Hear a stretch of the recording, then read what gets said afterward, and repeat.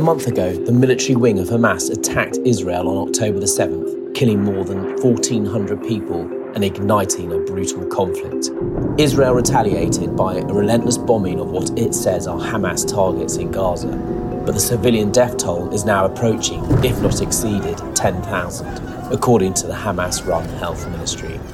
A mass attack by Israeli armoured divisions had been predicted as a response to the October 7th attacks.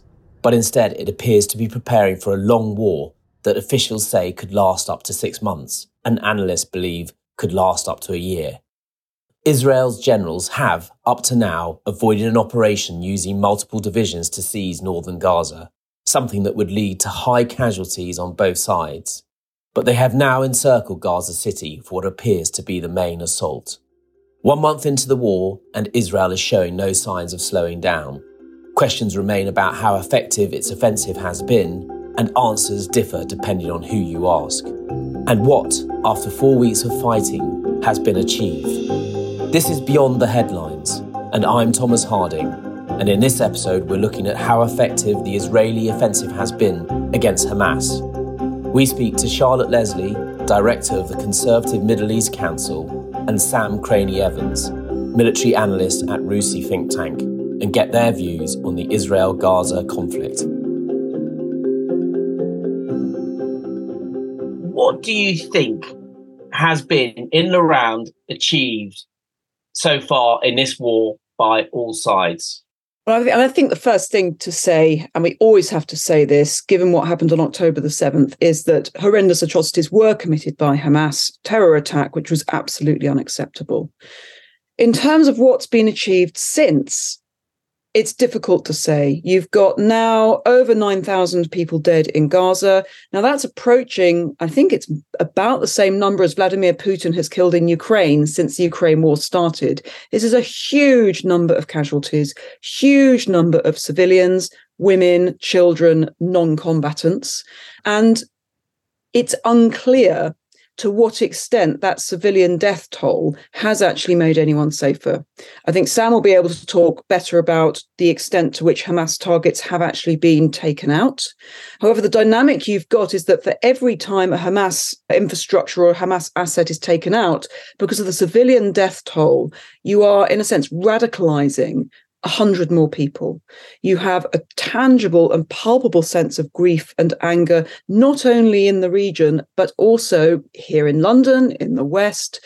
And one thing I think has been achieved, which is not at all positive, is that the West's reaction, however understandable it may be, has isolated us off from the Arab world in an unprecedented way, even from those of us who are allies in a long-standing way. I don't think the effect and the optics, to use a slightly strange word in talking about war, can be underestimated in how it's changed the Middle East and that region's perception, particularly of the UK, which had always been seen as a mature broker. It may have been the right thing to do. I understand Israel has to act. I understand the government has to show that it is strong. But the consequences have been very significant for us in the UK. Thank you, Charlotte. Sam, in terms of what's been achieved from a military perspective so far in 4 weeks, both from the Hamas perspective and from Israel's, and throw it forward on what you think might come next on the military side. Yeah, I think from a Hamas perspective, they certainly achieved a level of strategic surprise that I don't think many analysts in Israel or elsewhere really thought was possible. So from a military, purely defense standpoint, it indicates that Hamas over the past kind of 9 years or so, since 2014, has professionalized to some degree. And I mean that in the sense of really getting to grips with what it means to face the Israeli Defense Forces and do that in a professional sense. And it has managed to organize itself to the extent that it was able to conduct the attack on the 7th of October. I think it has, from a Hamas perspective, it has galvanized resistance in the Middle East. It has galvanized forces that see kind of a Western presence as something inherently negative, something to be fought against. And we can see that in the attacks on US bases. Now, I think there's, really important context there is US bases are not strangers to being attacked by drones and ballistic missiles, even from Iran. But in the past, the red lines were made very clear that doing so would come with quite effective retaliation quite swiftly. So the fact that those organizations feel bold enough to step up those attacks says something about the way the West is perceived, or the way that the US is perceived in the Middle East now. And I don't think we can really disconnect those two. I know that kind of in a lot of the US statements, they're saying this stuff that's happening in Iraq and Syria is separate to what's happening in Israel, but I don't think that that's really the case. From the Israeli perspective, and initially they had to fight really hard to actually quell and subdue the initial Hamas incursions and get back to the borders of Gaza and make sure that there were no insurgents behind them. That was incredibly costly. I believe around 300 Israeli personnel were killed in that entire process from start to finish, which is extensive casualties, which reflects as well sort of the nature of the fighting, the intensity of that fighting. From there, they have conducted a very large build-up, 360,000 reservists. So that's an enormous undertaking, just from a logistics perspective. So all of those reservists, they're not sitting at home with rifles and bulletproof vests and all the equipment that they need to go. A lot of them were in America or just doing regular 9-to-5 jobs. Notionally, they're reservists, but the IDF doesn't keep equipment for them all. So it's had to gather up that equipment, equip them, get them ready to go. And then in terms of the actual offensive, so they've made clear either explicitly through anonymous interviews or implicitly through the content that the IDF is putting out that the goal is to decapitate Hamas. So its military leadership is very much in the crosshairs here, and that's what they're targeting. I can't get an exact read on how many Hamas commanders have been eliminated since the ground invasion of Gaza started, but there's a fairly steady drumbeat of those.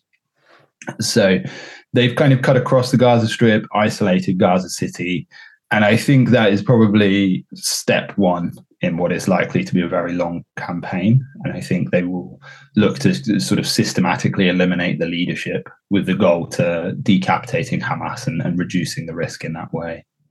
Okay, thank you, Sam. Charlotte, what do you think Hamas has achieved politically from the attack on October the 7th and the broader politics of all of this now, in terms of where it might lead in that two-state solution is being talked about, but more seriously now than before in some quarters? I mean, that's a very interesting question, because it's easier in a sense to talk about what Hamas has achieved rather than what Israel and the West has achieved in combating what happened on October the 7th. Hamas have been very effective in driving a wedge not only between Saudi and Israel as there was beginning to be normalization talks, but also between Saudi and the West and the US as there was beginning to be a bit of a rapprochement back to Biden. And this has very firmly put a wedge in between that. I would also say that the West and Israel have responded in just the way I suspect they thought they might, being very unequivocal. And again, this isn't necessarily a criticism. It's very hard to know how to respond to an atrocity like that.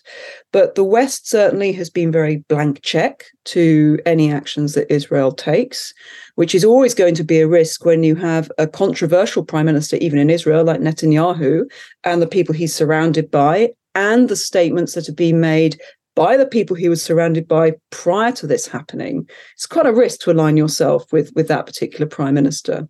And inevitably, the West has been distanced from the whole of the Arab world.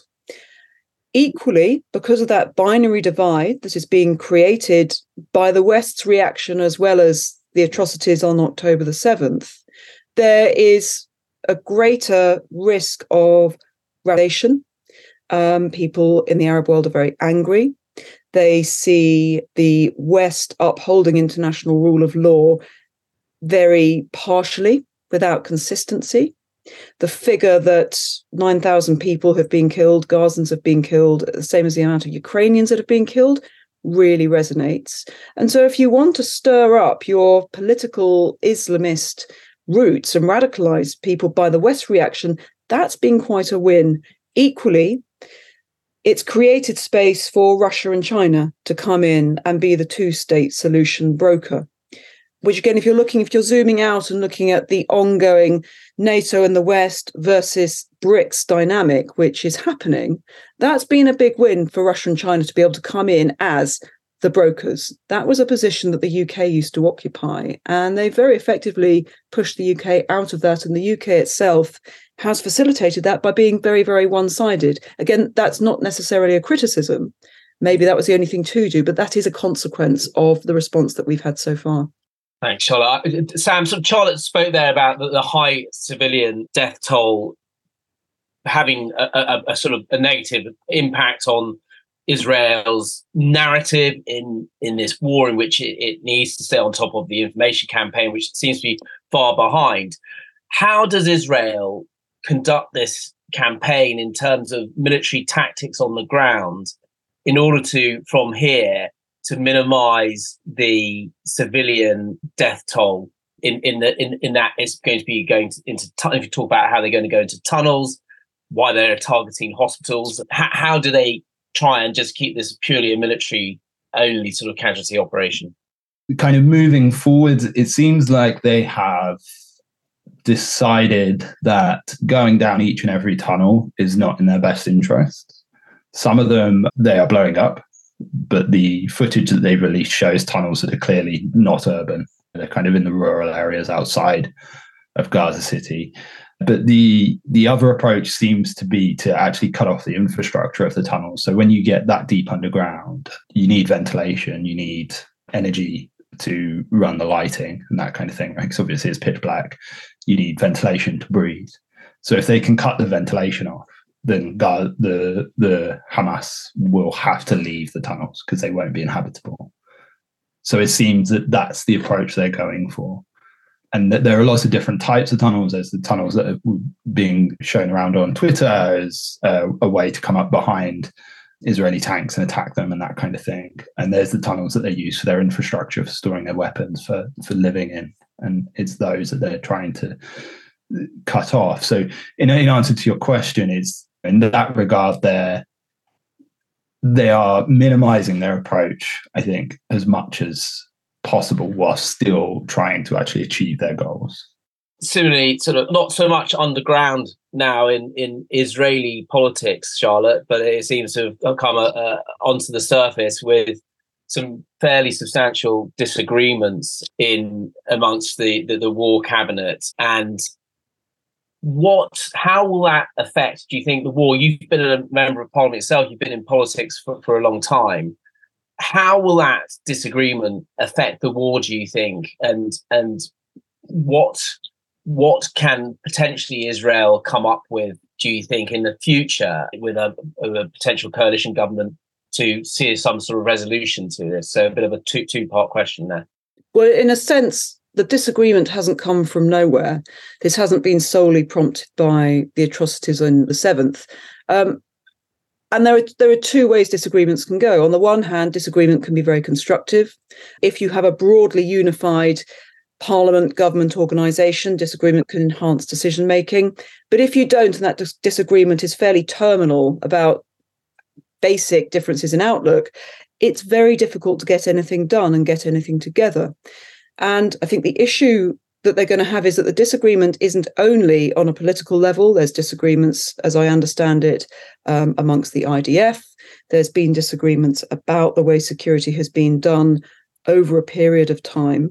And of course, it's set against the context of the fact this was an intelligence and security failure. You'd had IDF, and again, Sam can talk about this better, but you'd had the IDF redeployed to the West Bank, where the threat was seen to be most acute. There are suggestions that left Gaza and the borders unmanned. There was talk that there was new tech and new different capabilities that could ensure that was still secure even though you had additional personnel in the West Bank. That hasn't seemed to happen. So there's going to be a lot of blame going on and a lot of hindsight happening while people are trying to plan for a future. And the concept of a political solution, a two-state solution, seems very, very distant now. And I think largely it will depend on how the political discussions go within the Israeli government, but also how external actors get themselves together. The policy of supporting Hamas and systematically undermining the Palestinian Authority has paid disastrous dividends for the Israelis. There'll have to be a rethink about that. But it's very difficult to see how any of this will happen, because at the moment, the casualty numbers and the videos coming out of Gaza are clouding an awful lot of constructive discussion in the region around, because there is just so much trauma about what we're seeing. Thanks. I think a question for you both, and Charlotte, if you want to go first, that's fine. Is there a chance of this war ending with neither side winning? I find it very, very difficult to predict. I mean, the optimistic view is that this has been an issue that has been building and building and building. And now, as people have been warning, particularly the Jordanians, for really quite some time, that these provocations you've had from violent settlers and provocations on the holy site have now erupted. It was always going to. And now this is being aired. There's a brutal catharsis, and we can begin to recognize that a political solution is needed. You can't sweep the Palestinian question under the carpet, otherwise it explodes. Perhaps this will be the traumatic event that drives us all together and say, as we always do, never again. But there is so much resentment and trauma on both sides, with every single set of civilian casualty numbers and every single IDF soldier and every single hostage who isn't rescued. The backdrop to this, the human backdrop, becomes harder and harder to find any kind of reconciliatory talks. And at the same time, it's very difficult to see how the Palestinians can organize themselves without a dynamic, charismatic leader to begin to be a central point for the kind of discussions that are going to need to happen. And equally, the West is now going to find it very difficult to play any kind of constructive brokering role, because they're not going to be trusted by the other side. They're now seen as a proxy for Israel, which means that the West's ability to have influence is diminished. Thank you. And Sam? I think in a military sense, I would be very surprised if the IDF stops before it is able to claim some sort of victory, be that the elimination of a certain number of Hamas senior leaders, tunnel networks and capabilities, that kind of thing. We know from sort of their strategic writings and the way that they've conceptualized military operations in the past it's about militarily bringing periods of stability and peace so that Israel can continue its kind of development, technological, economic, that kind of thing. And I think that it's, from a political perspective, it's translating that into that military victory, if it's achieved, into something long-lasting and something more permanent. I think probably some of the unknowns is the extent to which the conflict will escalate horizontally. So which other countries will become involved. We've kind of seen the Houthis firing their missiles, which is something of an escalation, but I think they probably feel quite safe 1,000 kilometers away from where most things are happening, with the Israelis' hands tied up watching Hezbollah and Gaza and that kind of thing. So it does have the potential to burn on for quite a long time. And if that happens, I think the ability for either side to claim some sort of definitive success diminishes quite significantly. Thanks for listening to this episode of Beyond the Headlines. For more information on what's happening in Israel and Gaza, please subscribe to get every episode of Beyond Headlines, where we explain and analyse the current conflict, and follow our coverage at www.thenationalnews.com. This episode was produced by Doa Farid, Phil Green and Arthur Edison, and I'm your host, Thomas Harding.